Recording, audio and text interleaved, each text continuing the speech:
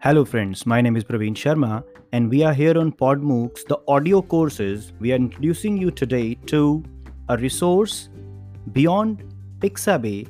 There are two more resources that we are recommending, we are suggesting. One is a website called Pexels. So, Pexels is a website from where you can download resources called videos. You can take images there. We call them stock photos. So, you can get these photos from Pexels, you can use them, and you can see that most of them are copyright free. You can download them free. If they ask you, you can give them the attribution, the courtesy that you got it from the website or a particular maker or uploader of that photograph. Otherwise, if it says that you're free to use it, so you're free to use it.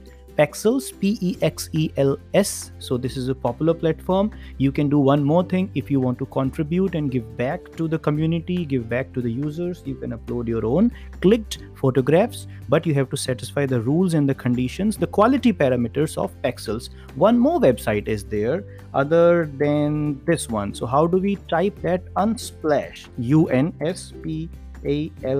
Unspalsh. When you go to Unsplash, you find the same things there.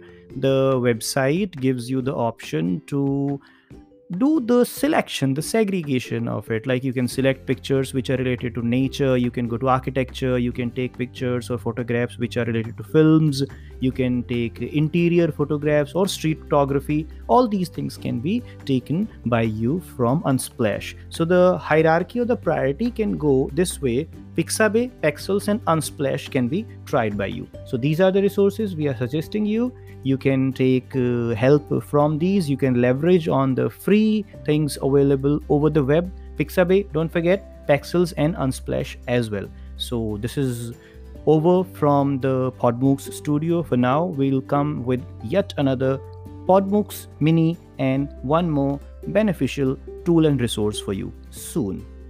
Thank you.